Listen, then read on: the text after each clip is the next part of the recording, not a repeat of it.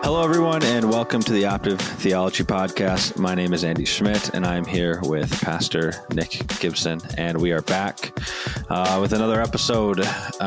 This is episode number 70, and we're talking about the Enlightenment. Can a Christian be enlightened?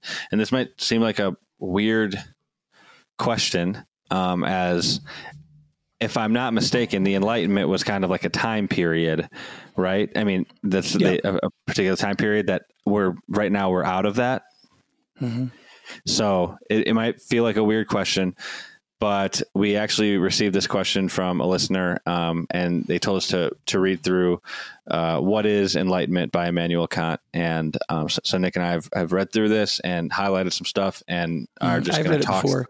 Yeah, so we should disclose to listeners that this is from a East Coast literature professor who is a listener. Yes. And so, this is a little bit of a highbrow thing where he basically said, do you think a Christian should agree with this? Mm-hmm. And specifically his question, I think, revolved around the question, to what extent should an individual person ascribe authority to any kind of religious or intellectual leader? So to what extent should a Christian basically listen to their pastor in things of God? Does their pastor just tell them what to believe? Yeah. I think in the case of this particular person who asked the question, who I don't think is a professing Christian, I think he would also say, to what extent should we agree with, for example, the scriptures or like the Apostle John, right? Yeah. As well. And for those who haven't read What is Enlightenment by Immanuel Kant, Kant wrote some very long treatises. And as a German writer, he's known for sentences that are incomprehensibly long and difficult to punctuate in translation. I mean, Germans are just known for these like unbearably long sentences. We're trying to read Karl Marx is similar. But Kant's essay, What is Enlightenment, is mercifully short. Yeah. And it's a pretty straightforward argument. It's not like it's impossible. It's not impossible to like read or clarify or, I felt like this translation was pretty readable. I thought it was a good. It's only 2,500 total words, you know, so it's not that long. So it's very readable and it's understandable. There's a couple references in it that aren't entirely obvious what he exactly means. But other than that, it's pretty readable. So, and so it is an interesting thing to read. If you haven't read it, it's a good thing to read to just be generally educated. And to understand what the Enlightenment thought it was doing a little bit. And what I'll do is I will put the link in the description that will take you to this. There's a site on the internet, and so you can read it, pause this, read it, and then come back and hear what we have to say about this. Yeah. So although we don't technically live in the Enlightenment right now, we live in, quote, what these folks would have called the Age of Enlightenment, meaning that we came out of the supervision of tradition. Yeah. That when you say, what is the truth? People don't say, well, what does tradition say? Yeah. Right. It's that it built into this idea that we should dare to know things and that we can do that. Right. And that we shouldn't just trust the past and that therefore intellectual freedom and like things like the freedom of speech were necessary for enlightenment to happen because people have to be able to say what they really think. And so one of the things that's interesting about this essay too is that if you come to it as a political progressive, there are some things you'll like really say hurrah to. And then there's other things where you're kind of like, oh, he's no progressive. And then there's other, if you're like a conservative person, you'll come to be like, oh yeah, I totally agree with that. And then there's other things that you're like, oh, that's not where I thought that was going. No, I don't think I agree with that. Yeah. And so it's a really interesting right. sort of and mix of ideas. If you're like a Gen Z a Gen Z conservative Christian who's trying to figure out what the heck he believes, I think as I read through this, I went all over I was all over the place mentally. I was like, some of this I agree with. Some of this I think is insane. And then a lot of the major questions that I had was, how the heck am I supposed to relate this to Christianity in any way? Like to how I have a relationship with Christ, how I have a relationship with you as my pastor, and how I like things like that. There's all these questions start to come out of this as a Christian. And I think it'll be interesting for us to talk about that. Yeah, but the question of enlightenment is a difficult one. What do you do if the answer to every question isn't whatever we are told the answer is or whatever we are told to do? Yeah.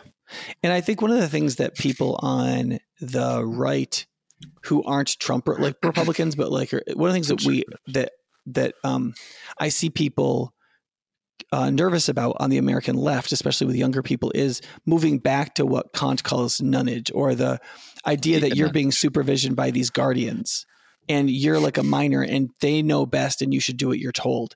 Because Kant didn't exist in the era of the bureaucratic state, even though Bismarckian Germany was kind of its claim to fame was that it was creating bureaucracies that the modern nation state is based after. But it hadn't come to anything like what we experience now. Nick, do you find that to be a bit ironic that the left is nervous about that? Because it feels to me like the young Gen Zers and the millennials are subject to the institutions, all of the major institutions now, the public school system, the big government, a lot of the large corporations all have the same messaging. And maybe it's not tradition because it's new, but in 50 years, maybe it'll be tradition, right? Like, doesn't that seem a little bit backwards? Yeah. You know, what I either said or meant to say was that conservatives are concerned about that progressivism seems to be this movement where instead of it being like dare to know, this sort of like Enlightenment idea that we can think for ourselves and make decisions for ourselves, that modern progressivism seems to believe that those people are dangerous now because they won't do what's necessary for everybody to do. And so you'll fall into what economists call the tragedy of the commons. The vaccine thing was a great example of this. And so is global warming, right? So if everybody doesn't get the vaccine, you have some people who don't get it. They're going to ruin it for everybody, right? Yeah. So, and that's called the tragedy of the commons. What if some people ride the system and don't do what everybody's, quote, supposed to do, right? Yeah. And then global warming is a similar one. Like if we're going to actually prevent catastrophic climate change, everyone has to get involved in a certain program. And so that program has to be determined by our elites or guardians and then placed on everybody as though we're minors. Right. And so in some ways, what Kant calls nonage, or like being a minor under a proposed or supposed guardian who takes care of you, and that's being less than human. In some ways, I think some collectivists are saying, yeah, but our problems are so big. We don't each get to decide what the solution is. And then the big bureaucratic group of people who can come to the truth will tell us what it is because we won't know the answer and we need to trust them and do what we're told.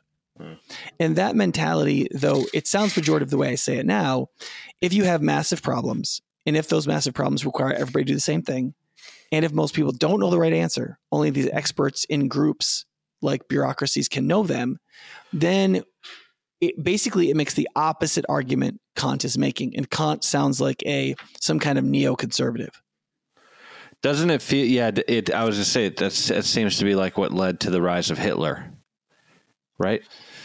Yeah, in some ways, but that you still end up going back to this question of you could have questions where the person in charge is correct. Yeah. Is there a good example of that? I mean, historically, if like, you know, Greta Thunberg is right or AOC is right about global warming, for example, or climate change, then something has to be imposed on everybody if we're all going to survive, you know? Yeah. That makes sense. Like, I don't mean to be mean about it, but like, you know, another example of this that's a little less political would be like high fructose corn syrup, killing everybody, giving everybody diabetes, making everybody obese. Yeah. Or like if GMOs, like genetically modified foods, right? If those really are creating significant health problems in people, right? Then like some group of people, like I can't figure that out. That's not like something where like I can like dare to know and enter into enlightenment. Like, I mean, this is one, in fact, as we'll talk later, I think this is one of the problems with Kant's theory is he assumes that if we all just live in freedom and everybody publishes their truth, that we're all going to grow in enlightenment. And what he didn't realize in 1803 when there wasn't an internet and so on is that there's a publishing. That's actually not what happens, right? Yeah. When everybody publishes, what you get is chaos. I would love to have him go on like Twitter or Facebook and just experience the absolute just mess that this has created. Yeah. But there's something to what he's saying as well that I think that like... Yeah, I agree. I think there's a lot good here. Yeah, that there needs to be some sort of pushback pushback against the experts or the people, these high up enlightened thinkers or whatever, because I mean they can be wrong just like anybody else. But one thing that I thought, well, I guess where do you want to start here? Because I think we might just answer that question: can a Christian be enlightened in the sense that Kant says? Yeah, because I think that some of his questions, even though they're like 2 centuries old are actually still 100% relevant. Yeah, I agree. Yeah. Okay, so I've said in our notes, yes, a Christian can be enlightened. That is to use one's own. So here's the definition of enlightenment I'm using from Kant: that we use our own understanding without another's guidance. Where we say, I need to listen to myself, not to somebody else. I can trust myself in my own thinking rather than this other person that's talking to me. Like, where should people behave that way? Yeah.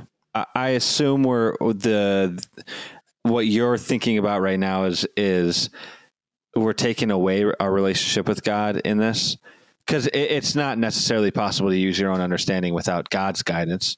If you're like Calvinist, right? How am I supposed to? That's what I wondered. Yeah. That was kind of one of the ways I will say no to Kant's proposal is that I think he has a unhelpfully limited understanding of the human person. Yeah. That he thinks we're more objective than we actually are. Yeah. And he thinks that objectivity that he thinks he's achieved can actually be experienced very broadly among the different humans on planet Earth. And that hasn't proved to be true in the environments that we've created on Earth so far. Because one thing that I wrote down is that, Nick, you mentioned at some point, I don't remember when, but that people with an IQ lower than like 160 can't think outside of ideologies, helps them cope. And it feels like Kant is saying that ideologies. It's actually quite a lot of people, because it's like under about 110. I mean, you get down to like an IQ of 90, and people don't read and follow directions. It's too abstract for them. Yeah. You know. So what I've written down is that Kant is saying that a huge portion of the American public, and those people vote. Yeah. And right now in America, they're more than the margin. Yes, right. And they work in a lot of really important industries that we need. I mean, a lot of the trades and those people are super important people. Yeah. But like in terms of like, can such people become, quote, enlightened in the way Kant imagines? Right. I mean, I can't probably not in everything. I mean, part of it is so Andy, before we get into everything that's wrong with Kant's argument, I feel like we need to say the yeses. Okay. Yeah, you have Do you know four what I mean? yeses. Like, because there's a lot of stuff that I think we should agree with, and some of our listeners that have progressive instincts and so on. There's I always say, like, if there isn't a part of you that's progressive, that's probably bad. Hey, but if let me just say this. Controls your thinking, that's probably bad. I'll say this as a caveat, or not a caveat, I guess, just like as just to tell this to people right now. This is the day after election day, and I'm probably fired up about how like midterms went and all this stuff. So I'm obviously conservative, and people know that. But and there was no red wave, which you predicted. I predicted there would not be a red wave. Yeah. And I was very skeptical there was going to be a red wave. Right. Yeah, mainly because of the changes in voting, in my view. Yeah. But yes. Right. But yeah, I thought that. I mean, I don't want to say that I'm like cheering for the Republicans, but I did want Ron Johnson to win for a number of reasons. Wow. He had been his responsiveness to immigration issues that we had as a church was much better than his Democratic, other Democratic senator in Wisconsin. Even though like the Democrats are supposed to be so pro-immigration, we got no help from them, but we did get help from Ron Johnson's office. Ron Johnson's office is also not discriminatory against Christian believers or other people of religious faith. He does not lead with a secularistic bias, which I really appreciate. And also he was one of the only people who fought against the vaccines being the only real treatment for COVID, that there were lots of other treatments for COVID that we should be looking at, and that the medical establishment shouldn't be taking hospital rights and treatment rights away from people who were trying to treat their patients according to their best understandings of medicine. Yeah. And which gets into like the questions about whether or not, quote, evidence-based medicine is the best way to run medicine and stuff like that. And I think Ron Johnson has been on the right side of all those issues. And in some cases, that COVID one, he might have been literally the only one on the right side of that issue. So I just have a really hard time. And when I some of the stuff that they ran here in Wisconsin was that like he was against abortion, like exceptions to the abortion ban relative to incest and rape and life of the mother. But apparently what that means is that the 1800 something law, which is our most recent law on abortion in Wisconsin, which should have been updated during Roe versus Wade by the legislature if they had been doing their job. is the law of the land. And so either you're for it or against it. And Johnson said that he was for it. I assume what that meant was until we replace it with a law that also bans abortion in most cases, but we're going to leave this one in place until we get a good law. Yeah. Right. Which I think is reasonable. People cherry pick stuff out of that. And most of the stuff that they said about the Republican candidates, as far as I could tell, weren't true. Yeah. And the stuff said about the Democratic candidates, as far as I could tell, were true, and actually were the things the Democratic candidates were actually running on. Like that Mandela Barnes wanted to decrease the prison population by 50%. I mean, my understanding is that's part of his belief about how to make Wisconsin better. It's like, it's a feature, not a bug in his mind, right? Like, he toned it down for the election because some people won't like that, but he absolutely does believe that and listen, I'm for all kinds of prison reforms, and maybe that would include having fewer people in prison, maybe not 50%, but let's not pretend he's not saying that. Right. I think the big problem is that the Republicans assumed that people would connect with, like Ron Johnson and Mandela Barnes being in a close race is insane. Mandela Barnes is like a socialist. Like he was lieutenant governor though, right? So like he has some credentials from being in politics these last 4 years. I think that's why they thought he was of stature to win. Wow. Yeah. Okay. Do you want to do a podcast on the midterms or no? I was just trying to say that, like, I'm probably coming into this with a big frustration. Yeah. And so you have 4 yeses here, and what you have yes, and no. So the answer to can a Christian be enlightened is yes, and no. So let's start with the first 4 yeses and talk about those. Yeah. So yes, a Christian can be enlightened in this Kantian sense of like leaning on your own understanding rather than another's guidance when you're dealing with an equal, right? So like if the so-called guardian is an equal, like the other person who like you would defer to them is an equal or an inferior, then to submit to them and their understanding is to be mentally servile, which isn't good. Yeah.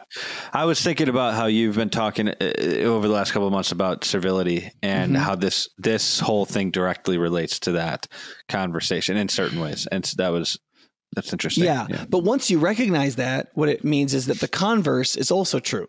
That if somebody is your intellectual superior in a particular subject, then to rebel against their conclusions may well be rebellion. Right. Yeah. Well, so there's this old saying that a scholar should be believed in their field. Yeah. Because they know more than you about it. Yeah. Yeah. Does this have to do with it's in here. Somewhere I thought you had written earlier about codependency. Yeah, we'll get to that. That's the third one. Yeah. So then the second one is we should use our own understanding rather than another's guidance when honestly expressing ourselves and knowing ourselves. So there are some people who, like, other people basically are telling them how to feel, what they like. Like there are certain things about the development of our personality where we have to listen to ourselves or we aren't a self. Right. Yeah, Dad, you like fishing, but I don't like fishing. Right. I just don't like it. Like my oldest daughter doesn't like chocolate. I don't know what to do with her. Like I do not understand that concept, but I like that she told me she didn't like chocolate.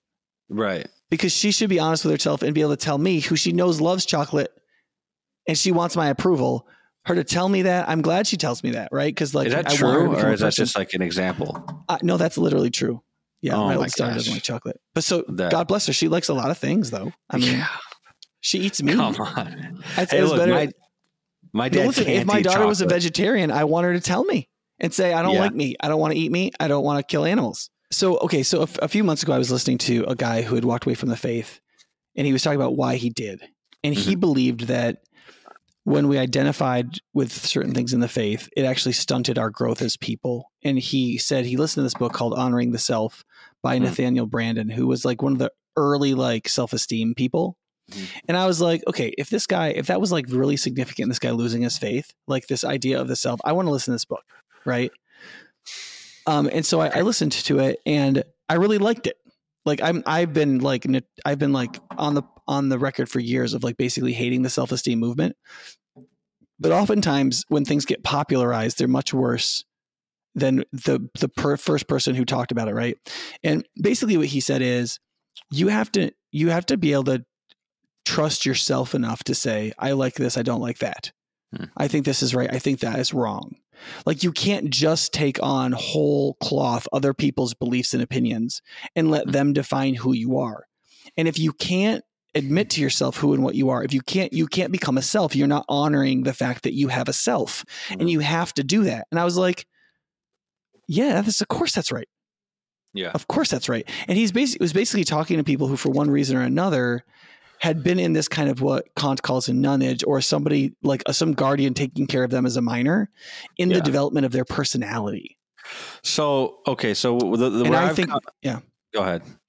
And so I think one of the ways in which a Christian can, quote, be enlightened is all of us as selves have to develop and learn to, like, in some ways, trust ourselves to be a self. Mm-hmm. We can't necessarily trust that everything we want is going to be good and righteous or in line with God's will, but to deny that we exist and that we have desires that we have, or that we, like, if you do that too much, we don't even develop as a human being to have a self for Jesus the Christ to sanctify and direct and shape. Mm-hmm. And we become like shadows. I'm working with a lady right now who came out of fundamentalism, and women were so diminished in the wing of fundamentalism that she was a part of, that she's like 50 years old and she doesn't know what she likes. She doesn't know how she feels. Yeah. Right. And like she's like, I'm 50 years old and I'm figuring out who I am. I'm finding a self for myself in Christ. I'm not throwing away my faith, but like I'm just finding I have to find my own voice. I have to know who I am. And I think that Kant is right. There's a way of so outsourcing our very being and self to other people that we just aren't even a self. And Kant actually talks about this in relationship to women. He thinks it's a terrible thing that most women in his day are not educated, don't have their own opinions. He thinks that it keeps them from developing their self. It keeps them from being enlightened people. And I agree with him. Do you think that this is going, that there's the 50-year-old woman who's been in fundamentalism for her whole life, and now is just starting to understand what she likes and what she enjoys and how she feels about things? I've found that, like, I think that's going to be true about my generation in 50 years. Do you see maybe any sort of, I mean, if we don't, I mean, I really think this, if we don't kill ourselves, or if something else terrible doesn't happen to us, because one thing I've been trying to think through is, like, while I do believe that everybody obviously can have their own opinions and feel what they feel, I might be more slanted towards the idea that my generation, I guess, there are people who are followers and there are people who are leaders inherently. And maybe I'm wrong about this, but I just feel like my generation is full of so many group thinkers that it's hard for me to actually see clearly into how some of the people that I know, that I'm really close friends with, and people that I've known my whole life, they literally cannot make their own decision about anything. Everything is totally and completely decided for them by what everybody else is doing, because they're deathly afraid of getting outside of that. And there's no, like, pastor or person like that saying to them that they have to do this. So it's a bit different than fundamentalism, but there is institutions and things like that. Oh yeah. I totally agree. Like there are a number of different definitions of fundamentalism. Do you know how, like, people use lots of different definitions of fascism? Yeah. You know what I mean? Like, if you're a nationalist, you're a fascist, right? But if you're a socialist, you're not. Even though fascism was a socialist political view, right? It literally, the fasces is the bundle of sticks tied together because we're one people, right? Everything is inside the state, nothing's outside the state. Like, fascism is literally socialism, but it was also nationalistic, right? Yeah, fascism was nationalistic rather than communism was socialism that was global. Yeah. Fascism was socialism, was nationalistic. So people see nationalism, they go, oh, that's fascism, right? But it's not. Socialism is fascism, right? So like, just like fascism has a number of definitions, right? There's a bunch of things to do. And I think groupthink has a number of definitions too. Because there are some ways in which we think with each other, and that's healthy. And then there's other ways in which we think with each other, and it's not healthy. Yeah. What are we supposed to? Okay. So I guess where I was going with that was less of like, I understand that there's different definitions, and there's these two situations are similar but different in certain ways. How? Maybe this is a question that Immanuel Kant. This is obviously the question that he's trying to explore. My question isn't. I don't necessarily know if I even believe that some people can get out of the. Is it nonage? Is that what it's called? Nonage. Yeah. Nonage. I don't even know if that's possible. Like, don't you think that there's just some people who are meant to just be followers, and because, and maybe this is just my to a bias. certain extent. Okay. Yes. So there are some systems in societies that are too complicated for people to recreate. And I think that people with very high IQs are in that now, you know, but then there's other things like basic concepts of justice, how you can't treat your neighbor, whether or not you should tell the truth. Some of those more simple concepts can be possessed by us individually, and we can make individual decisions about them. And those are the basis for our personal relationships, which is supposed to be this main focus of our life. But like other things in our world just are getting increasingly complicated so that most people cannot handle them by themselves. Yeah. And I think that's by design, both negatively and positively. Most people can't bake bread anymore.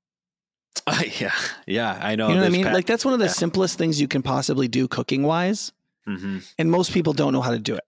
Bro, I would have outsourced literally everything. Well,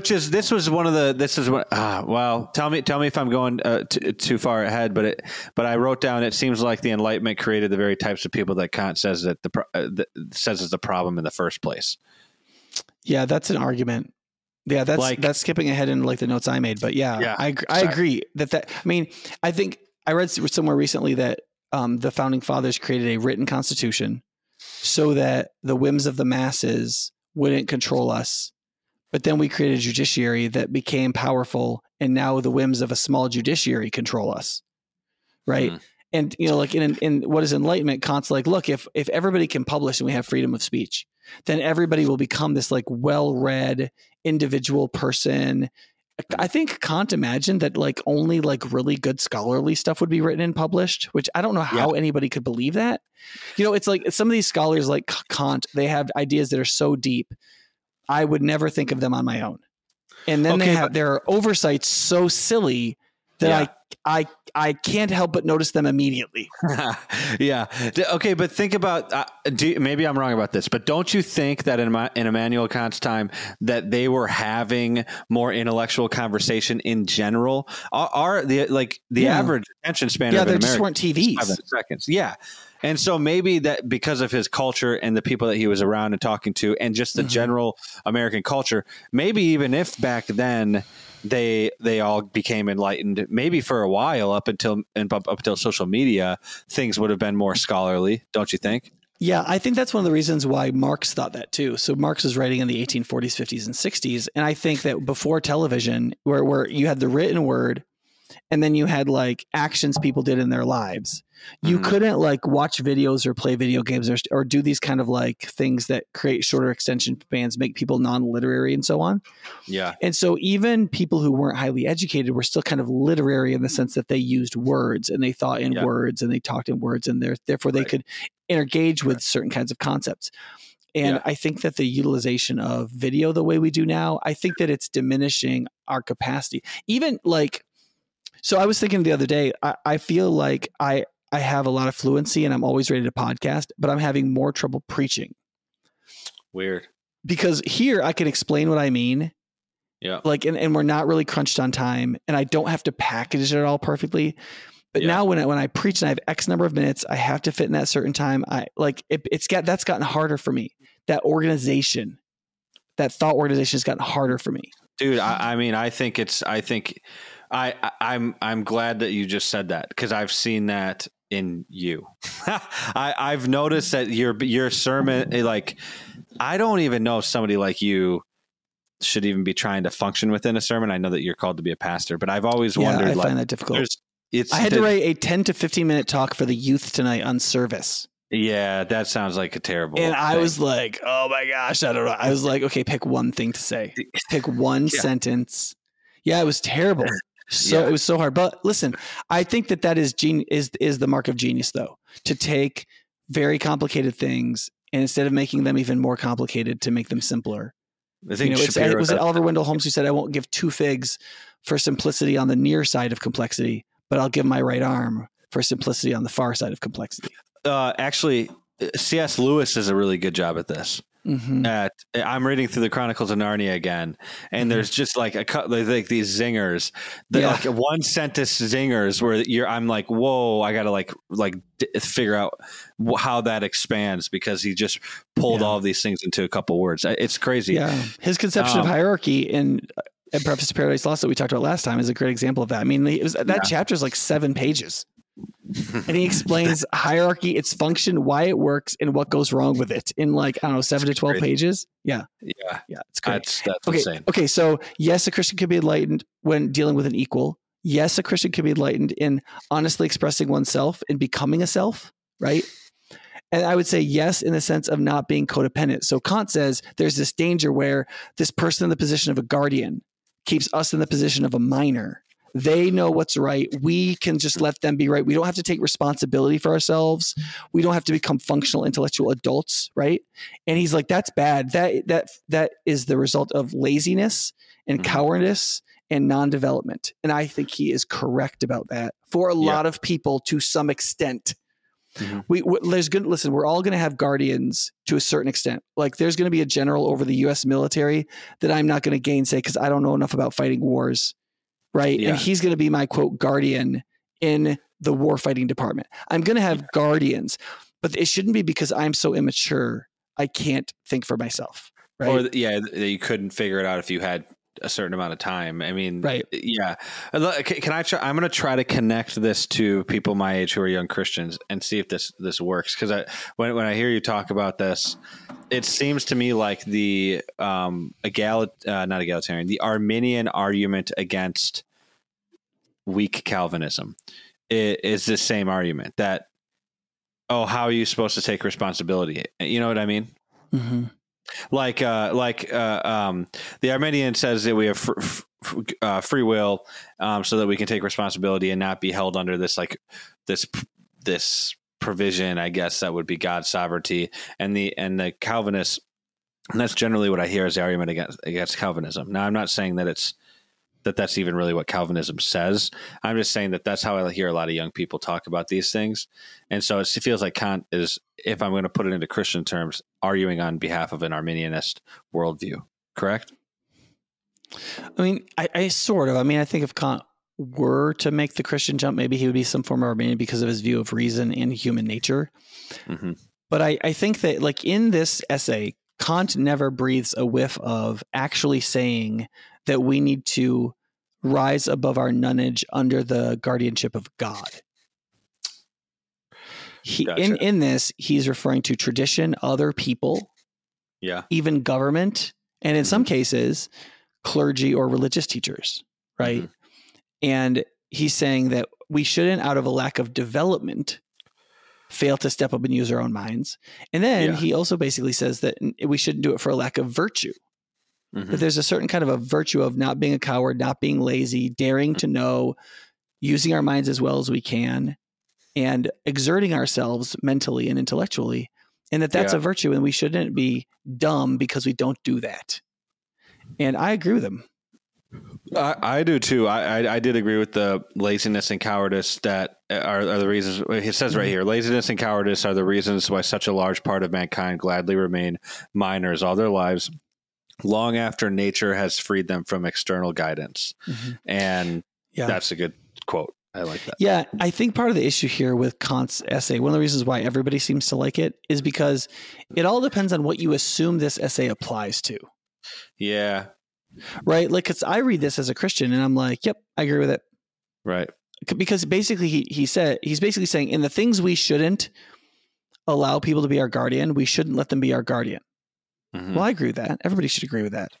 Right. Like, yes, I live in a post-Enlightenment age. Like, Kant and his followers have already persuaded me. The question is Christian faith a guardian that is not our superior, to which we should be a minor? Mm-hmm. Or what is our relationship to it? And in the essay, he does discuss the pastor and whether or not a pastor should only say what the church teaches, or whether or not they should be trying to rise up in their thinking and not live in the self-imposed limitations of previous tradition and theology. That's funny because that's exactly what I think is the difference between High Point Church and the church that you pastor and Bethlehem Baptist Church, a church that we've been going to here in Minneapolis. Both good churches. Bethlehem doesn't seem to have many people who are rising out, stepping outside of the theological ideology. And High Point, I think, sometimes has way too many people stepping outside of theological ideology, which both can cause certain amounts of damage. And I just think that's an interesting that he brought that up. Yeah. And I think that, so I don't know enough about Bethlehem Baptist to apply anything to that in particular, but like that would be a good example. Like if you had a church that's Calvinist, right? Yeah. And it's like John Calvin hung the moon. So whatever it says in the Institutes of the Christian Religion is as certain as what is in the New Testament. And that is what it is. And so you can't contradict, right. You can't contradict, Calvin, right? And this is kind of, in some ways, it's the difference between, I was listening to Rodney Stark's book, How the West Won, and he was talking about the difference between scholarship in the Islamic world and scholarship in the West. And he said the difference was that in the West, in the universities, you were allowed to disagree with those who came before you. Yeah. And in the Islamic world, you were not. Yeah. If somebody was a scholar, all you could do was further work out what they had said in agreement to what they had said. And he wasn't just talking about Muhammad. This was true of Aristotle and other great sages, that in the Islamic world, they say, well, you can keep working out what Aristotle said, but you can't contradict Aristotle. It would allow for the scientific revolution. Aristotle, I don't know what the word is. Aristotle, what's the word to say? Like Aristotelian. Doesn't that seem like it's counter what Aristotle would have actually appreciated and desired out of his pupils? Yeah, in a way, I think that's true. Yes, I don't think that that Aristotle would have wanted his work to be the truth for 1,000 years. Yeah, you know. Yeah. Okay, I want to. So you said yes, in honesty, expressing oneself and knowing oneself, and then. Did you want to go more into that, or can we move into yes in the next one, the next yes, the third yes? Yeah, no, those are my yeses. That when we're dealing with an equal or an inferior, when we honestly have to know and express ourselves as mature as persons, to escape codependent relationships of guardian and minor that we shouldn't be submitting to, and when to not rise up would be a form of like vice. Right, that we're not living in virtue. In all those cases, we have to be enlightened. We have to stand up and trust ourselves in the right way.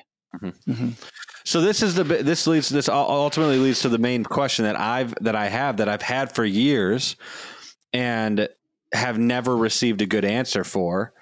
Okay, this is what enlightenment is, and that Immanuel Kant is talking about now. In the good way, in the ways that you said yes about enlightenment, that Christians can be enlightened in these ways. How do Christians be enlightened in those ways? Because those are two different questions. We can know what it is, but not know how to do it. And honestly, what frustrates me more than anything is I feel like I have more understanding and knowledge now than I had 4 years ago about these different philosophies and the way that people my age work and how they interact with each other and have relationships with each other. And yet and it's similar to Carl Trueman's book, The Rise and Triumph, where you finish the book and there's still no like solution. How do we get people to get to the state of taking responsibility, to having their own thoughts, to being an individual in the good ways? How do you do that? Is there any ways to do that? Or is it just the basic truth of they need to come to a revelation through the gospel, and through that they'll become that? Is it a mix? I mean, in some ways, I think Trueman and others agree with Kant's general premise that we need to publish or like put out the arguments for what we believe. Yeah. And like we need to interact with them as people and see if we're persuaded by them. Yeah. You know what I mean? And Kant, therefore Kant believed in the freedom of speech, at least in scholarly publishing, you know, that every person should be able to publish to the public that which they truly think, for the purpose of the advancement of knowledge. Yeah. And I certainly agree with that. Yeah, I agree with that. I think it has liabilities, but I think that overall it's best. I think that would only work as long as the institutions have integrity, because as long as like the academic institutions especially have integrity, that like people should be able to publish their ideas and things like that. But I mean, now you have people who are so comfortable publishing things that they're revising history and like changing things historically and changing different periods of time, different thought processes. Now it's so difficult when I want to read a book about a certain time period and I go out to Barnes and Noble. I have no idea which book to get because I don't know if somebody that I'm going to be reading is a professor from Harvard, but they could be telling me something that's not true. So is there some sort of accountability that's wrapped up in all of this too? Yeah. But Kant would say, but then you're choosing a guardian, right? Yeah. And can anybody be that? Well, just go to Twitter, buddy. Like go on Twitter. See, that problem is at least 2,500 years old. Because this is what Plato was struggling with when he was writing the Republic. Like, if you're going to have a society that's truly good, how does it work? Like, how could you have a society that's really good? And his belief is that people like Kant or like you should have a philosopher, somebody who truly is utterly committed to the truth and wisdom, and then that person is the king. And so you have a philosopher king. And then under the philosopher king are these other like philosopher king type people, like super high in virtue, are committed to the truth and nothing but the truth. And they are the guardians of the society. And they educate the young and they form the society and philosophy. So basically Socrates wanted to rule society and make everybody like him is the least positive way to talk about that book. He wanted to create a socialistic totalitarian state in which there were no parents or families, in which he got to brainwash everybody. That's the most negative way to say it. The most positive way to say it was he wanted everybody to be a person of intellectual virtue so that the society could survive, and therefore it had to be guarded by people of intellectual virtue. That's the best way you can say it. Depending on which way you say it makes it sound really good or really bad, you know? Yeah. Well, Nick, well then, okay, so tell me, what do you think Jesus thought was the way to run a good society? Did Jesus, I'm trying to think back to the Gospels and figure out, did Jesus talk much on this? Or is this all just about the local church? I mean, will his teachings all come back to the healthy local church, functioning local churches? Yeah, I think Jesus thought the way to have a good society is to have people live a lifetime and demonstrate whether or not they would come to God by faith and pursue virtue and become the sort of people that you would want to have in an everlasting society that was good. And then you would judge them at the end of that life relative to your redemptive work for them. And then you would have this thing called heaven, which would be the perfect society. Yeah. What's that going to look like? Do you know? Do you have any ideas? Is there any hints in Scripture? I think it's going to work because every citizen will be good. Yeah, that makes sense. And the guardian will be good. Yeah. Right. So you'll have a guardian who's actually the part of the problem. Like F.A. Hayek had this problem with Kant, which was basically like nobody's qualified to be this guardian. Right. Mm-hmm. Like, and Kant's basically saying like, we don't need guardians. We won't need guardians. Right. Mm-hmm. If we can publish it, we can all grow in enlightenment. We won't need guardians. Well, that's never been the case because there isn't a high enough percentage of the population that really can live completely free. And then once you get the explosion of scientific knowledge, see, when Kant was alive, if you were a really smart person, right? Like if you had an IQ over 130 and you had really good executive function, like you were a disciplined reader, you could kind of learn most of all the human knowledge that was available at that time in the world. Yeah. So you could literally be this like broadly educated person. Mm-hmm. And it wasn't until about midway through Romanticism, like, later in the century of the 1800s, where that was just like stupid impossible. Mm-hmm. And now it's like absurd. And Kant not only didn't know how much he didn't know, he didn't just know that he wouldn't know everything in the future. He had no concept of how much there was to know. If you can even like there's stuff about, for example, like the character and person of God. It's not just that we don't know it, and that we hypothetically know we don't know it. Mm-hmm. It's that we literally have no idea the expansiveness of everything we don't know and what it would even be about that we don't know. That makes me think of Job when God, showed him everything that and it was just too overwhelming for him. You have no idea what you don't know about. Yeah. To be talking like you could win a court case against me. Yeah. Right? It's like you don't know what a court is. You don't know you have no idea what you're talking about. Right? Yeah. It's like when like little kids who are like 2 or 3 argue with you about basic moral things in parenting and the structures of your discipline. You're kind of like, okay, listen, I can't even tell you what you don't know about to explain to you conceptually what you don't understand so that you could even know that you were wrong if you were willing to admit it. Not even 2-year-olds. I felt like I've learned so much being, I think at 16, people could have said that about me. I mean, everything that I had was paid for by my parents. Like I didn't have to do it. Like there was just, I had no understanding of anything at like 16. What you should be grateful for and how. Yeah. And how that would change your entire demeanor in every decision if you knew that. Yeah. Right. Yeah. And so like, so Kant, like I remember when I was in a graduate class at Trinity, and Dr. Hebert read this statement from the University of Chicago in like the 1940s. So like not that long ago, like not quite 100 years ago. And it said something like, we have now discovered 95% of everything that will be known by human beings, of everything that can be known. How did somebody make a statement? Like by the 1970s, they'd published another statement that said something like, we think we've discovered maybe 5% of what can be known. There was this huge explosion because once computing happened, there's this enormous explosion of like realizing how much stuff you don't know and how much you can't know. See, once that problem of information didn't exist in Kant's time, he didn't even know that problem existed. Okay. But now that's the problem. The problem of information is like in some ways the problem, because that's why we need AI, because we're like, well, no human mind can take in all this information. And you're like, well, we have to do it somehow because we have to run countries. And so we come up with these huge bureaucracies with all these professionals thinking that if we put 700 of them together, they can come up with the right answer. But then they don't come up with the right answer for like building a levee around New Orleans so Katrina doesn't destroy the state, or so that we can not go into a war that we know will be a complete failure, or so that we know how to medicate a flu-like disease that comes over from China, and so on. Like, and all of these like or keep crime to a minimum, or create a school where kids can learn, or like all these things our bureaucracies have actually failed at. And so now you've got these younger generations that are like, they believe in the bureaucracies, but they don't believe in the bureaucracies at the same time. Yeah. All of this comes down to the problem of information. Okay, so wait, so it was the sheer like computing power that in the 1940s, 50s, 60s, 70s,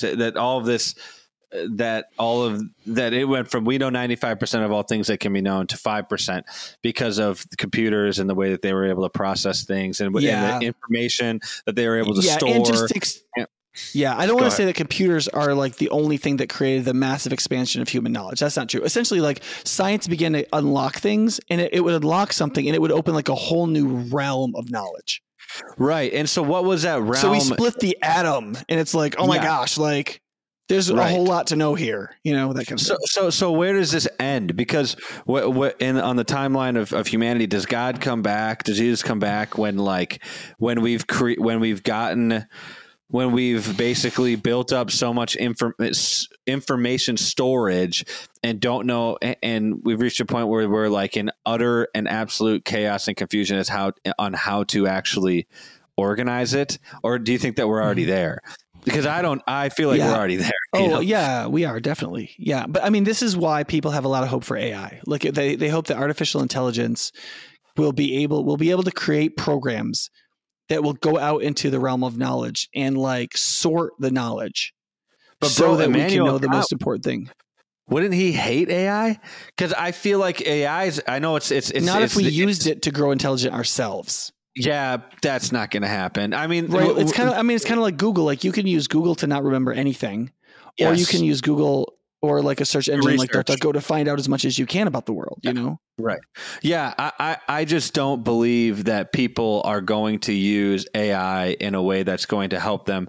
The whole argument, Andrew and I had watched some of the metaverse stuff from Mark Zuckerberg and just the purpose of the metaverse. And, you don't have to go you can take a field trip to Africa with all the kids. And that just, all of that does not seem like people are going to be actually understanding these things and learning more and becoming more enlightened, as Kant would say. I think what's going to happen probably is that we're going to have all of this stored information, and then we're going to try to turn AI is going to be like a place where there's going to be all the information, and it's going to be sorting things out and being organized, and then we're going to ask it to make our decisions, right? Don't you think that that's going to be the next question? Hey, can you make these hard decisions for us? And then we're going to have a government run by artificial intelligence. Yeah, I think that's possible. I mean, if Robert Marx is right in that you can't create sentience by computing, then we still will be programming all the assumptions into an AI Oh, program, which do you means think we that can it's create sentient? still. I mean, Marx doesn't think it's possible. He's a computer scientist from Texas, but there are some people that absolutely believe it's possible. But I think that comes from a presumption that that's all the human brain is. Like, if you believe that the human brain is just a advanced carbon-based computer, then in theory you should be able to make a similarly complex silicon computer that can do even more than the human brain. But even Because if all our brain could do was evolve on the basis of Yeah. evolutionary principle. Now you've got many hundreds of human minds who are designing the silicon mind. It should be able to be much greater than our mind, is their view.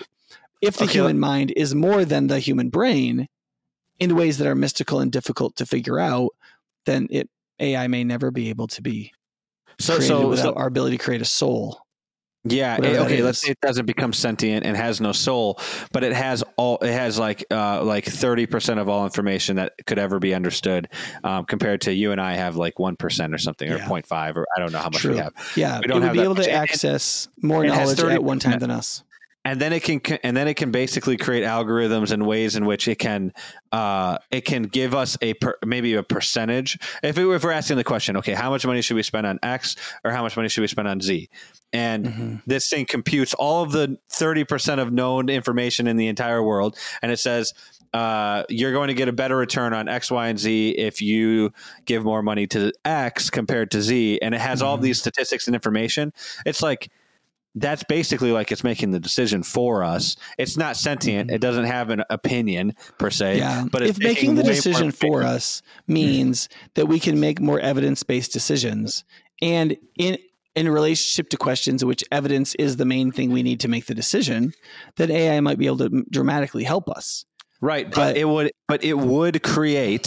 absolutely would create these people that Immanuel Kant is talking about, that is relying on this. I don't want to say that this thing has an authority or whatever, this AI has an authority, but in some ways it would be like what Google is to us today. It's not like we've gotten a bunch smarter and understand a bunch more stuff. The average individual, a lot of people are really smart, but I mean, if the research of Dr. Robert Epstein on Google is correct, then that's already happening with Google. And it would I would think, get worse with AI. I mean, if Google can move votes of undecided voters between 50 and 70% efficiently, then like, why wouldn't AI be much more successful in moving around people by just nudging them? I mean, that was the idea of, who was the guy from the East Coast who wrote that book at Harvard? It was called Nudge. And it was like the idea that, like, Cass Sunstein, I think his name was. And it was the idea that, like, there's all kinds of ways technologically and socially that we can just give people little incentives to do what we think is the right thing as the government, and they'll do it. We just have to give them just a little bit of an incentive, just a nudge, and then they'll behave the way we want them to. Cass R. Sunstein? Sunstein and Richard Thaler? Probably. Is the book Nudge? It has like a little elephant on it. Mm-hmm. Yeah. And I think the assumption in that book is and like, some people have said, yeah, this is a guy who's trying to make socialism happen, right? Like, the government is going to like come up with all these things that just nudge us all, and and until all of our behaviors is just what they want for us. Yeah. And maybe that's true, but that's not how he talks about it publicly, right? He's just saying there are ways in which we could change incentives from being bad incentives to being good incentives, and then people might behave better, and that might be good. Yeah, and I don't believe that there's a master plan behind all this. Like, that people think that this is all like there's a master plan that there's a group of people that want it to go to communism. I just think that people are genuinely intrigued by artificial intelligence and technology, and they get into those fields and they make a bunch of really great advancements in those fields. But ultimately, if you're looking at these things with a microscope, you're like, yeah, I'm making these great advancements. But if you zoom out, I think sometimes I think what we'll probably see is it leads towards that sort of socialist communist society. Well, this is my critique of Kant, which would be that he doesn't understand what the human person actually is. But I mean, I need to stipulate that I got a 219-year head start on him. Like, I have a huge advantage. I mean, if he was sitting here, he'd probably critique a circle around me, right? But so there's a couple things I said I think that a Christian, no, they can't be enlightened in this sense. One is in relationship to a natural or circumstantial superior. Sure. Like you can still trust yourself, and you can be skeptical of a superior. But if somebody is your natural or circumstantial superior in something, saying, well, I'm my own person, may not be a virtue. Yeah. Secondly, that in relationship to that which is subject to depravity, the flesh, or the natural unreliability of rationality. Kant seemed to believe that rationality was very reliable. And Christianity questions that. Yeah. That we do have a rationality. We can know the truth. And especially if we seek the truth truly in a moral sense, we can be quite objective. But we also are truth suppressors. We often don't want to know the truth, and we're often very self-seeking. And a lot of atheists who just look at like the study of how the human brain operates, the human brain is just not naturally always interested in the truth. Yeah. And people don't behave in that way. Objectivity is a discipline developed over a long period of time, and in some ways is a virtue. Disinterestedness, to see things as they are rather than the way you want to see them, is an extremely difficult area of human development. And Kant, as a scholar, gave a lot of effort to it and was capable of achieving it. Very few people do. Well, and there's the dangers of objectivism from the Ayn Rand dangers of that.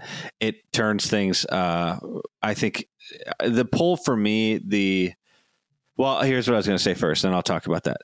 It's funny that this is the rational, that Christianity that you're saying. It's not funny, but it's interesting that you're saying that Christianity pushes a little bit back against this rationalizing or reason. Is that what it was? It was people's ability to reason, right? To reason objectively. And I'm obviously reading through the Chronicles of Narnia, and then Andrea and I watched The Voyage of the Dawn Treader, which was a terrible movie, and so terrible. It was horrible. But one of the common themes throughout Narnia that I think C.S. Lewis is making, that I obviously didn't realize this as a kid when I read through it with my dad, but he hates sophistication, like the sophisticated logical. Eustace is this logical, sophisticated kid who logically thinks through everything, and yet he's thinking through things logically, and yet he's getting things so wrong. He's totally petty and immature.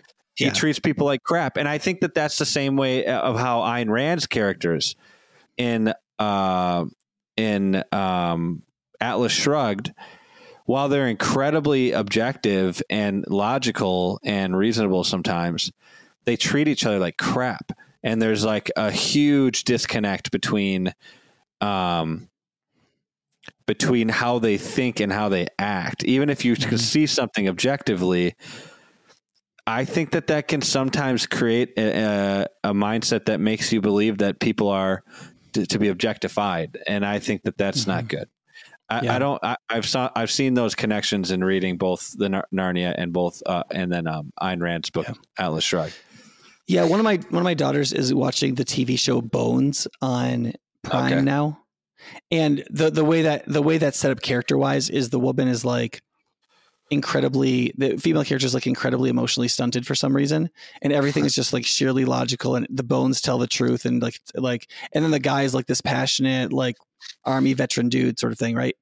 And she gets a bunch of things wrong and can't see a lot of things because she just can't think them. She can't think through in terms of human perception. She can only think through in terms of evidence-based rationality. And it just cuts her off from all these areas of reality that she can't understand. And part of the drama of the show is as you work through the seasons, as in this relationship with this like feeling, perceiving male character, that begins to be rehabilitated in her, and she begins to see things and operate in ways she couldn't operate before. And it's in some ways Christian faith is supposed to do that for us.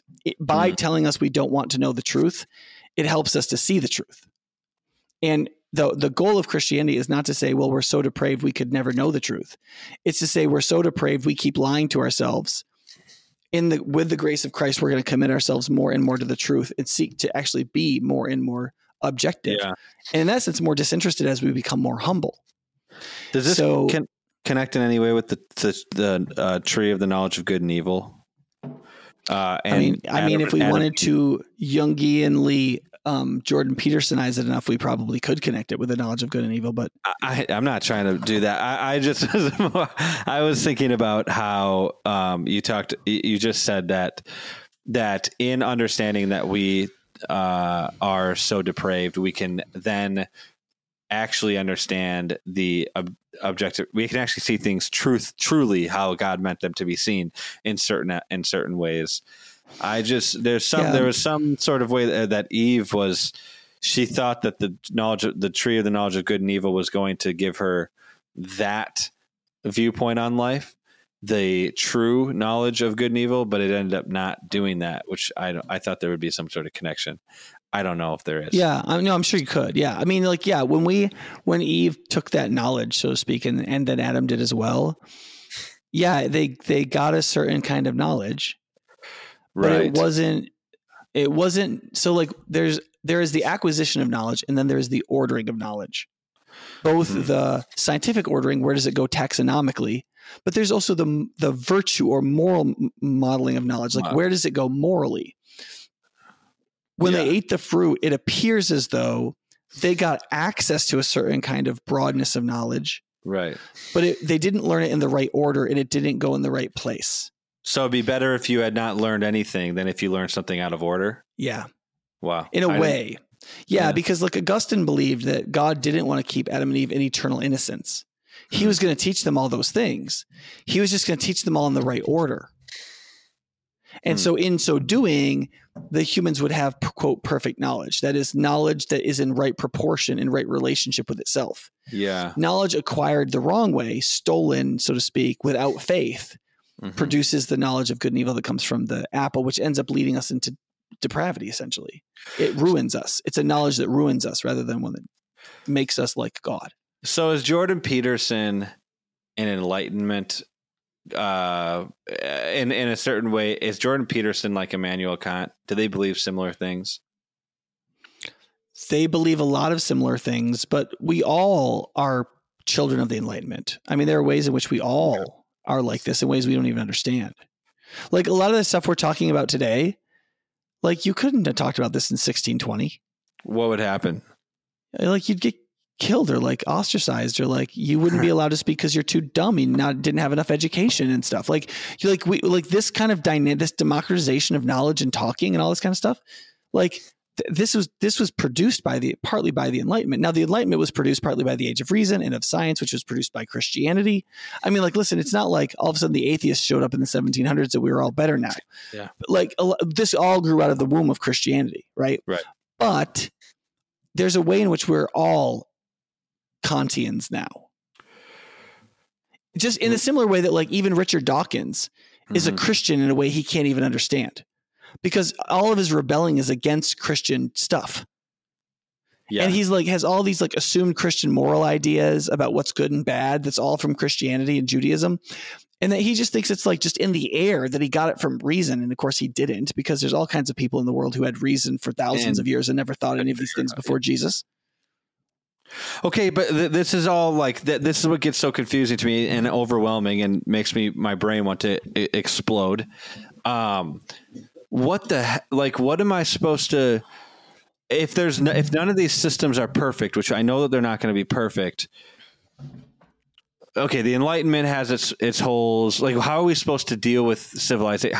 How are human beings supposed to work together in relationship with each other together towards a common good or goal when there's 350 million of us? There was a quote that I heard the other day. It was Winston Churchill said, "Democracy is the worst form of government except for all the others that have been tried." And I think that like this is always overwhelming, because I don't see any governmental structure given to us by Christ or in the New Testament that, like, for somebody like me who's interested in government and politics and things like that, and how the general populace works together and how we think about things, how the F what am I supposed to be promoting? Am I supposed to be a conservative or supposed to be a libertarian? I don't think I'm supposed to be a progressive, but am I supposed to be a progressive? Or liberal? Yeah, or liberal. I think that, so Jesus doesn't institute any particular government methodology in the New Testament. And I think that's because Christians were going to live in all of them. right? Christians have lived in every form of government over the last 2,000 years that we've imagined yet. And we'll live in all the others that we haven't yet imagined, perhaps, like the anarcho-bureaucratic, whatever kind of the state government that comes after. I don't know what comes after what we have now. Yeah. And so he wanted to create a way of following him that in which we could do it in any system of government. Right. And I think he succeeded at that. But in so doing, he didn't tell us what kind of governments a mature society should have before his return. That's annoying. Well, but I think justice could be achieved by good people through many forms of government. Like Don Carson said one time about government, he said, you tell me the system and I'll tell you how to corrupt it. Like there is no system that without good men and women who choose to vigilantly make it not corrupt, it won't corrupt. Yeah. Right. Every system can, like the founding fathers tried to come up with a way to put together a system that would be the least susceptible to corruption. Yeah. But John Adams still said, it's not like this can't exist without a virtuous public. Yeah. Right. It just can't. There is no government that can thrive or society that can thrive without a preponderance of virtue in the public, which is why Adams believed religion was fundamentally necessary to the formation of the country. Even like the less religious founding fathers believed that too. Jefferson and in Washington both believed that, even though, Washington, I think, never gave a dime to his church and didn't attend it very often and wasn't very doctrinally clear on a bunch of things. He still believed that religion, the idea that you could have a good society without religion was silly. Yeah. And he was post Kant by a good bit. Yeah. Now, what does Kant think about that? Because he is critical in this article, or in this, what is it? You call it not an article, but this essay that he is critical of the pastors, and it does seem like Immanuel Kant would think that the best type of civilization and society would be one that isn't held back by God or that's what it feels like he would probably argue back then. Yeah. So I think it's important to recognize that Kant is probably trying to make an argument that will be listened to by the government. Oh. So he talks about pastors, but it's because after pastors, he wants to compare pastors to bureaucrats and government officials. Right. So his argument with pastors, I think, is about his pastors is his worst argument in the essay, in my opinion, because basically what he says is this: if everybody has the freedom to publish what they believe is true, they can do what they're supposed to do in their private life and still publicly publish what they believe. And so our knowledge can advance and we can grow in enlightenment without having chaos. His whole argument is, could the prince or could Frederick the Great agree with Kant on this? Could the government agree to it? Well, the government person will say, well, listen, Kant, if anybody can believe whatever they want and nobody's a guardian over somebody else, if nobody oversees anybody, then you're going to have nothing but chaos. And Kant says, no. If people do what they were entrusted to do, but are allowed to publish openly so that people can read and think, we will always have a society of growing enlightenment and people will do their jobs. And the example he gives for pastors is he says, listen, so if you have a pastor, right, the church or denomination has given him a job as a pastor or shepherd, and he should do that in his parish. When he speaks as a pastor in church, he should speak in accordance with his denomination, with what his denomination or Christian sect teaches. But he should also be able to write and publish advancements in that thinking as he tries to work them out so that religion can develop like anything else. Otherwise, religion will be stuck in its previous form forever and ever and ever and ever and ever. And that's not good for religion, right? Am I thinking of this? Oh, go ahead. And religion is one of the worst places for things to get stuck. And we need to keep reconceptualizing our religious faith as the world changes so that our religion stays vibrant. It would be his argument, right? And I partly agree with him. Yeah, some of that seems but pretty. I think there are some significant problems with it as well. Yeah. Do you feel like this is egalitarian? Some of it's egalitarian. I do agree with the last portion of what you said, that like we got to keep kind of. Well, I don't know how you said it, but like basically rejuvenizing the Christian faith and our theology and being alive and not just become stale and broken and dead over a long period. Right. And to do that, you need to allow people to write creatively and to write with analysis and to push back against the the people at power in the church. Right. And that's kind of the heart of Protestantism, right? Like, why aren't we Roman Catholic? And it's because if you just agree with the magisterium, if the magisterium is just always right and always been right, you can't have a Renaissance in Christian faith. You can't have a Reformation, even if it's needed. Right. Yeah. And that's one of the reasons why I'm still a Protestant today, is because although I'm drawn to the sort of Catholic or Orthodox, like we've thought this stuff through for 2,000 years. I'm like, yeah, but you can't correct yourself. And so now I don't believe the whole lot of it. Because you don't have a good reforming internal principle, I don't believe the big body of knowledge that you've come up with. And some of it I think is patently absurd, frankly. Yeah, dude. Yeah. There's a guy named Greg Allison who wrote a really good book about Catholicism, and he put the catechism right next to evangelical theology, and it like shattered my brain how different what we believe compared to what they believe. It's very interesting. In certain things, at least. Yeah. Yeah, and I think in fundamental things. After I read that, I could probably have him on the podcast, and we could probably talk about it. I think. Yeah, I'd be interested in talking to him. Sure. Yeah. So I think one of the areas. So there's two major problems with what Kant is saying as it implies itself on religion. The first is that there are some things you can't reason through because they weren't the product of reason in the first place. So, for example, either John the Apostle saw the Jesus the Christ risen, or he did not. Now, that's not something that that I, as a pastor now, can republish on my newly enlightened thoughts, right? Like, I can't go back and re-experience that, right? So either we believe John's testimony or we don't. Now, we can criticize John's testimony. We can test it historically. There's a bunch of stuff we can do. But, like, I think a lot of it, quote, Enlightenment people think that we should just realize people don't rise from the dead and get over it. That's not intellectual.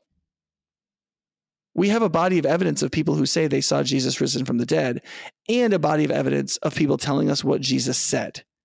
We cannot rehear Jesus talking, and we can't re-experience him risen from the dead.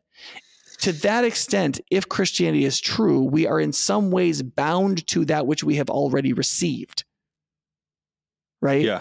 And so we have what the Apostle Paul called the faith once for all entrusted to the saints, meaning we can't really change it. It is what it is, and it will be that forever. Now, does that mean we can't change how we think about Jesus setting us right with God and what justification literally means when compared to certain psychological principles discovered in the last 30 years? No, I think we can do that. But we can't change the faith once for all entrusted to the saints, which is why I don't think this article, if we apply it correctly, would make us progressive Christians. But I do think it would make us evangelical Christians if we had been fundamentalists. Yes. It also could make an evangelical Christian an egalitarian Arminianist, which is that within the realms of evangelicalism? I can't even. Arminianism and egalitarianism are not the same thing. However, they do tend to cluster. Both of them. I'm saying, like, if somebody's a complementarian, Calvinist, like part of the evangelistic, I don't know all the right terminology around this, part of the evangelical theology, theological framework of thinking. I think reading this could potentially convince somebody towards Arminianism and egalitarianism. Sure, like, of course. Yeah, absolutely. Part of the issue for me is, like, Kant. I think he thinks things that I think his underlying assumption, which I think you already mentioned this, but it's just, this was what struck me while reading the whole thing, is that his viewpoint on human beings and how we think and how we take in information and how we put information out is so generalized and so one size fits all.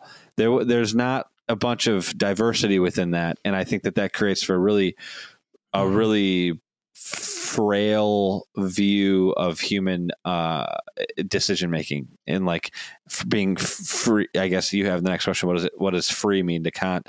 But being free as a free thinker and things like that. I just don't think I think that he thinks that everybody can become enlightened. Does this make sense what I'm saying? I feel like I'm rambling a little bit, but I'm trying to. Yeah. I mean, so there's one of the problems with Kant's argument is, if everybody gets to publish, will the general public rise in enlightenment? And the answer is yes and no. Like, yes, does the average woman in a Western society know more than she did in Kant's day relative to the amount of information that could be known? And is she more independent, more adult in that sense, less submissive to guardians? And the answer is yes. And that's probably a good thing, right? But that's also true of Christians in the first century compared to the Christians that from Christian women in the first century compared to Jewish women in the centuries that came before Christ. I think that's partially true.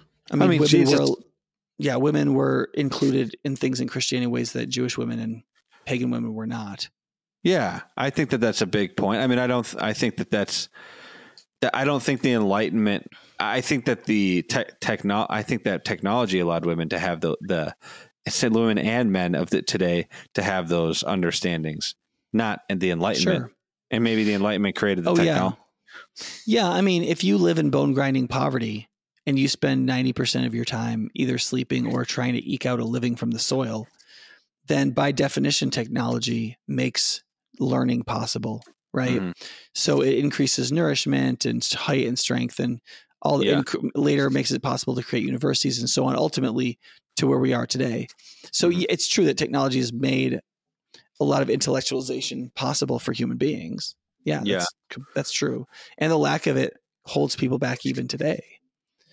But I think Kant was wrong to think that the vast majority of society would be like him and rise up and no longer need guardians. I think he underestimated the explosion of future knowledge that would make it so in some places we could be like him and know our own mind and dare to know. But in other places, we just can't know enough about everything to be in the driver's seat for everything.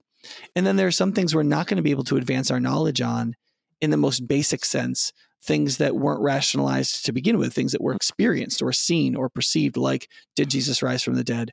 What did Jesus actually say? Yeah.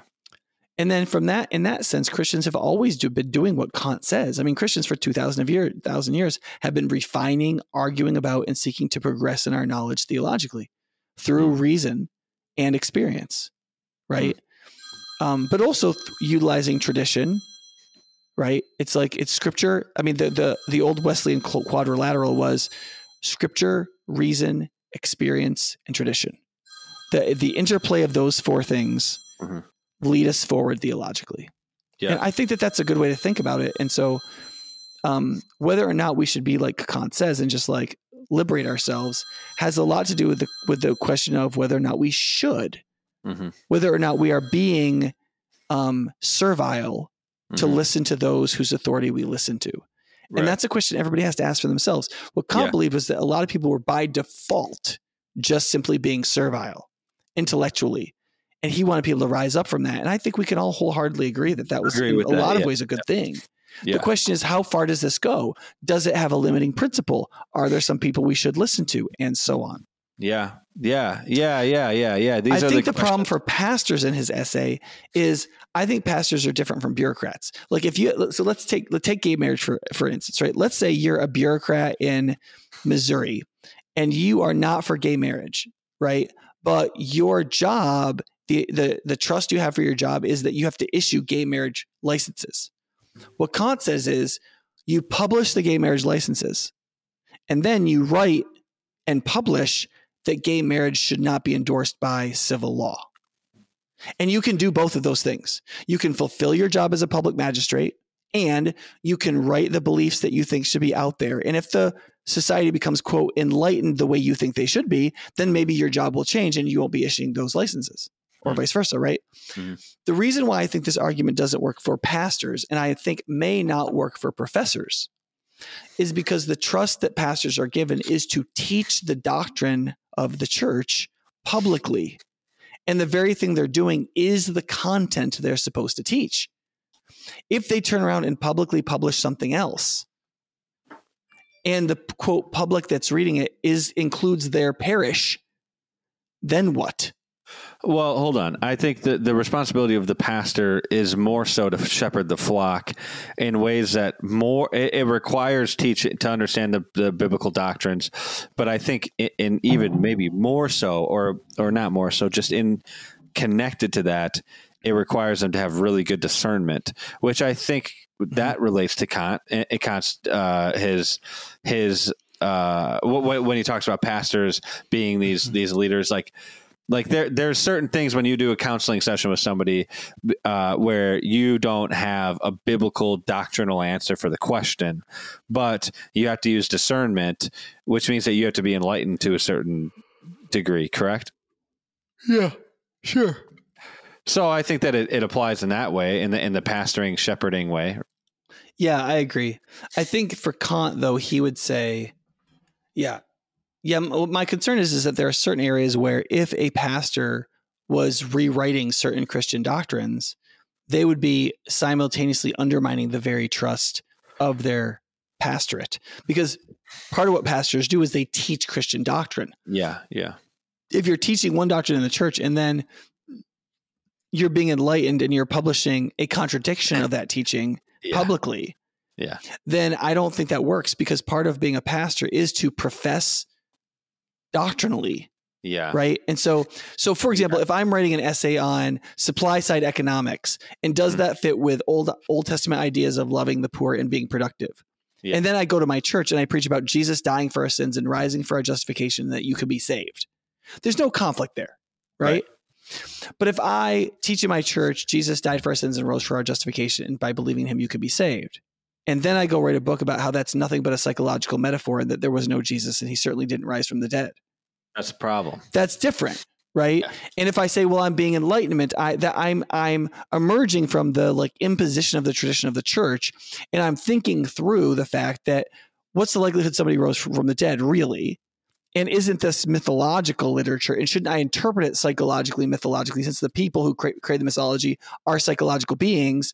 A la, now I'm Jordan Peterson, right? Yeah. And isn't this fantastic? And the answer is, well, you might be making true parallels that are psychologically correct, but that's not what that text means. And if in doing that, you are actually claiming to have enlightenment on something you actually can't know anything about, which is whether Jesus rose from the dead. And you can disbelieve John, but to rewrite what John said in the name of, quote, enlightenment, is to think that you can rewrite somebody's historical legal testimony as though it was just philosophy. I don't think you can. Right. I think it blows my mind, though, that it happens to Jordan Peterson, who I think, from everything that I've seen about him, he has a deep respect for tradition and history as well. Mm-hmm. Yeah, he does. And yet, when it comes to the Bible, it's all. And I know that I saw in an interview, somebody actually did ask him about Jesus Christ. Hey, is this a metaphor or is this real? And he was like, he couldn't yet say he couldn't say that it was a metaphor. He's like, I don't know. I think basically his answer is like, I don't really know how to even deal with that question right now. It was too overwhelming for him, it seemed. And I don't think Peterson rules out that there is an analysis even deeper than his analysis, which includes the statements being in fact true. Right. I'm just wondering if he's going to get there. Yeah. I wonder that too. I think everybody wonders that. I hope so. I want him to get there, man. It's just like, I think it's important to tell people, especially young people and like myself, it's easy to get trapped in, kind of lured into that trap, because I think that sometimes though, I think his analysis causes him to miss the points of passages. Totally. But I do think his connection with Daily Wire is going to get him in the circle of some more conservative Christian scholars. Yeah. And I think that there's going to be those sorts of people speaking into his life, which I think will be really helpful. Ben Shapiro, not a conservative Christian scholar, but he believes that the stories of the Bible are they happen in the Old Testament, at least. Yeah. And I think that they're doing Exodus right now together. Them two are going to go through Exodus, and I'm excited to hear. That'll be really interesting.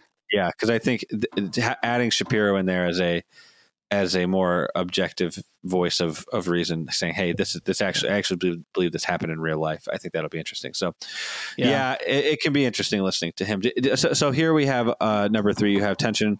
What if you trust the public and is rooted in teaching? So what if your trust is public, but it's rooted in teaching? That's what I said about pastors. So if you're a pastor, so it's one thing if you're like a bureaucrat and your public trust is to publish something or give somebody a license or whatever, you can do the thing you were hired to do and then say the thing I'm doing I don't think is best. So you could be a parole officer right now and you could like oversee people and you could revoke their paroles. And then you could write a book on prison reform where you say the things you're doing aren't the best thing. I think you could still be a parole officer and do that. I think there's some issues with it, but I think it's doable. I think when it's your job to teach things and then you teach in another thing that the thing you teach in one situation is false, I think there's a problem there. And I think that that's true for professors. I think Kant's belief that you could have sheer academic freedom is difficulty if a professor is a person who professes. That is, if you hold a chair of professorship, you're supposed to profess certain things. Yeah. And if you don't profess those things, maybe you shouldn't be there. Yeah. So if what you teach is, say, A through F, and then what you write about is H through Z, right? Then there isn't any conflict, right? You're teaching and professing the basics. What you're researching and writing about are the specifics, and there's no conflict. But when you're supposed to profess, I don't know, you're teaching American history and you're supposed to profess that certain things happened positively, and then you do nothing but deconstruct them and you're writing and tear them down, then I think there can be a problem there. You know, and I think for Kant, that problem exists in ways he doesn't want it to exist. Yeah. You know? Yeah, no, that makes sense. Okay. So I guess this last question you have here is development and therefore enlightenment in a society. I assume you meant to say is, not it. On number 4. Yeah. Is development and therefore enlightenment in a society natural? That is, like, if we did what Kant said, would our whole society become enlightened? And that's where I think, and I think Kant's just totally wrong about that for reasons he couldn't yet see.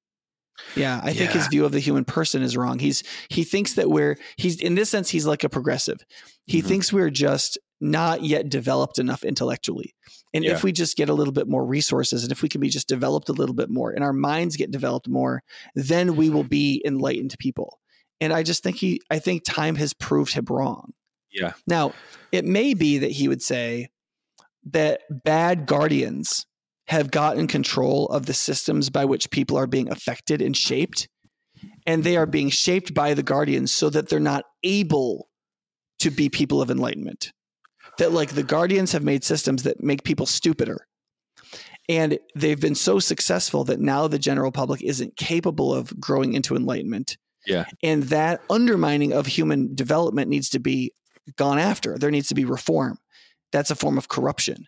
Now, if he made that argument, I might be closer to on his side, but I still think the reason we're so susceptible to those kinds of negative incentives is because we are depraved. We are selfish, self-centered, and also don't want to know the truth in certain situations. And until we face redemption, I think we are going to find ourselves caught in that trap pretty regularly. So obviously you kind of given this answer, but practically, and for people who are listening to this and they're thinking to themselves, maybe I'm that type of person who is who hasn't emerged from his self-imposed nonage or not it. I still can't nonage. Yeah. Nonage, yeah. I haven't emerged from my self-imposed nonage, and I can see how I'm being affected by my inability to think for myself, and I can see how I can only do what everybody else around me does. What are some practical steps towards being an enlightened thinker in all the good, right, Christian ways? Yeah, I mean, I would say believe in Jesus the Christ, the Son of the living God, who died for your sins and rose for your justification so that you could be born again in his name and made a new creation, and therefore filled with the Spirit and guided by him, growing in the mind of Christ, learning how to love, growing in virtuous freedom, and becoming part of the formational community of the church. I mean, that would be my short answer. But I think this idea that, like, putting this is kind of like the pseudo-Christian Jordan Peter Anderson is like, reject laziness, find your courage, like, define yourself. Start by, like, not saying anything you believe is false. Like, all those kind of, like, secularized enlightenment mechanisms for, like, rising as a person are all true. Yeah. They're all true. But for the knowledge of good and evil to really get ordered the way it needs to be, for us to have a full capacity to be all that we can be, Jesus the Christ needs to be at the heart of it and at the top of it. Yeah. And so that we can grow in the mind of Christ, that all knowledge can be ordered properly in him. And so we can find our humility so that we can find our greatness and our glory. And that really, I think that can really only happen when we see true humanity as expressed in Jesus Christ. Or at least I would say this, it happens most reliably. Mm-hmm. And I do think ultimately it's necessary. Yeah. Yeah. Yeah. That makes sense. I think, I mean, we can wrap things up. This is an interesting, I just find this all to be very, very, interesting as I'm reading through the Chronicles of Narnia. And I found in the past probably 6 months that I've, without even knowing it, have become in a lot of ways, I felt like I was becoming more and more sophisticated in all the ways that C.S. Lewis doesn't like. And, reading the book has kind of been like a reality check in certain ways, or just a convictional type thing. And I think you're right. Like about even these types of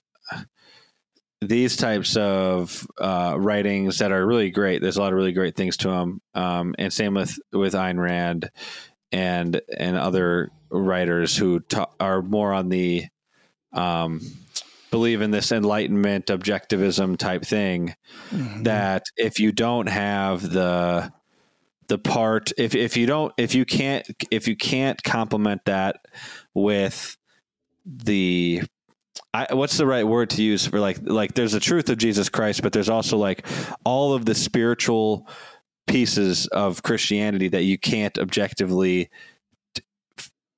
even understand, but that they exist. There's almost like a fantasy side of Christianity or mythological side of Christianity, the mysticism. Yeah, like if you don't complement those two things together, you just become really, really stale on either side of you become an old conservative who watches Fox, or an old liberal who watches like CNN.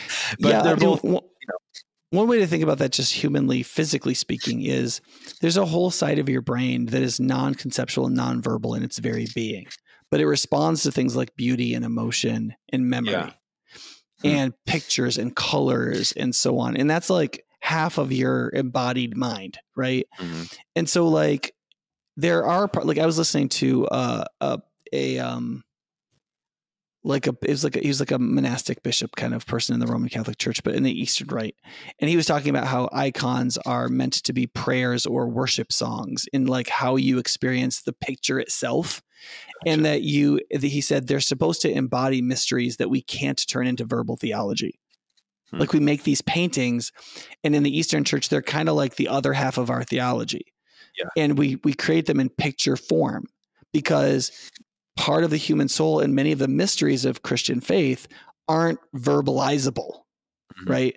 Well, if you're not a romantic at all and you're just an empiricist, right? That all just sounds stupid to you. But like you're probably also the person who falls out of love with your wife in 5 years too. Yeah. You know, and find somebody else with perkier boobs. And you think that you're just like being real when you're really being inhuman. Right. Yeah. You know? Yeah. And that's freaking, if you can't check yourself with that, I think you can, you get into these situations where you become Ayn Rand and she was having affairs and doing terrible things, and nothing's ever like, everything's stale. I think you just become stale and everything becomes really gross. So, if you believe in enlightenment so much that there's nothing above you, you've like overcome all of the guardians so much that you've killed all the gods. You're a Scientologist. I actually think that's a horrible human experience. Yeah, it would suck. And false, because you can't kill all the gods. You can kill most of them, but not the one that lives. Yeah. Yeah. Freaking C.S. Lewis is going to write a book about Susan. You know, how she was the only one who walked away, or who thinks that Narnia is not real. And he was going to write a book about her, but he died before he did. And I would have been interested to see what he talked about with her, because I feel like she's that type of person that you're talking about. But I'm just in the Narnia. Yeah, I always thought that was really interesting that one of the kids like forgot about Narnia and like actually came to believe it was a fantasy. I think I thought it was genius. It is interesting. It's like, that's a really good when I first heard that as a kid, my dad was reading The Last Battle, and you hear that about Susan. I remember just feeling as a kid, like really, I think that made the most impact on me out of all 7 books. That Susan, somebody who had literally experienced Narnia, had been a part of this and had gone there and had like fought in wars and was like the High Queen, got back home, got involved in the sophisticated things in life, and whenever her siblings would bring it up to her, she would say, "Oh, those are fun games that we used to play." And it was that just, I hated that she did that. I know. It's annoying. Yeah, Lewis did a lot with sophistication. That'd be a great thing to write on. I did an essay one time on what I call the sophistication line, how we use sophistication to hide from the basic realities of life that we need to face, it, most of which are emotional. And we should talk about sophistication and how that really operates sometime. Because I think people need to become more sophisticated in a more sophisticated world. Yeah. But there's good kinds and deadly kinds, you know? Yeah. Yep. That makes sense. Yeah. Well, so we want to thank Matthew. I forget Flaherty's first name. Matthew Flaherty for sending in this.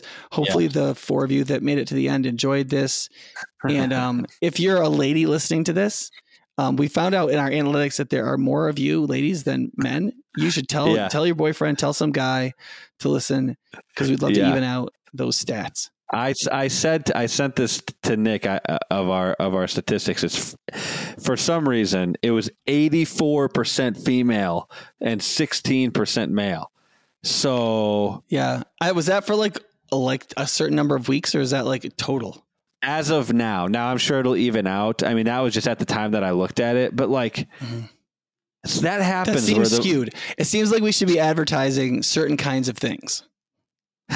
Yeah. Well, I don't even understand. I never understood why females even listen to us anyways, because I just don't feel like we're the most inviting podcast for young 18 to 35-year-old females, you know? Yeah, that does seem weird. Like it makes you want to say to your wife, "Hey, listen, babe, there's women who listen to us." Like, she knows. We've talked about it, and we have some theories, but yeah. So my wife is a very gracious listener to me. She's experienced enlightenment. I'm not her guardian, and she is not servile, but she listens to me. Yeah, she's a great friend and companion. Yeah. And I'm probably going to have her on again to do some more on homeschooling because we talked about that too. But yeah. She would maybe if like you had a limit, if she could turn off your microphone or something, you know. She was on last time and she was like, "I just don't like being interrupted constantly." I was like, "Oh yeah, I can see that." By me or by you or by both of us? Both of us. Yeah. She's like, "I'm saying something, you interrupt me, take it away I completely didn't mean, run off in some other direction, and then 5 minutes later you drop some sentence on me and say, comment on this, to which I will say 2 sentences, and then you interrupt me again." And I was like, when you say it like that. Yeah. So, hey, for everybody who thinks that Nick and I interrupt people, these conversations are being had behind the scenes, you know? Yeah. It's not like Nick doesn't know that he interrupts people. And we are working on some guests to bring in and to not interrupt. Actually, my daughter made me listen to Jordan Peterson interviewing some people on his podcast to listen to how to get angry about how much he overtalks his guests. Oh my gosh. And I agree with her. I feel like he needs to talk 25% less than he does on his podcast, at least, or change the format. If he wants to talk, fine. Don't make it be a guest every episode, dude. Like if you want to talk, people will listen to you. That's Jordan Peterson. I cannot believe how much he did an interview with somebody, and I think that the person maybe talked 3 times, and it was an hour and a half. Jordan Peterson talked the whole time. I was so frustrated. I was like, that waste of time. I mean, because part of it too is, like after a while you've heard his bits, you know what I mean? Like he's got a lot of them, but like, you've kind of heard them and you're like, you kind of want to know how they interact with what this guy says. Yeah. So he's got to talk enough so that when Jordan talks it, like, you're like, oh, I see that, but, right. Yeah, it didn't happen. So yeah, that's good. All right, well, I'm going to close this out. Matthew, thanks for sending this question in. I thought this was a really fun one. And, if people have more questions about this, make sure to email us. And we have another. And a way to ask us to read something that was mercifully short. If you asked us to read like all of the confessions again and ask how that relates to like John 4, that's probably not going to happen. Just so you know. Probably not. But if you like this podcast, make sure you like, subscribe, share this with your friends. Give us a 5-star rating. rating and leave us a review. And we'll see you guys in the next one. Goodbye. See you next time.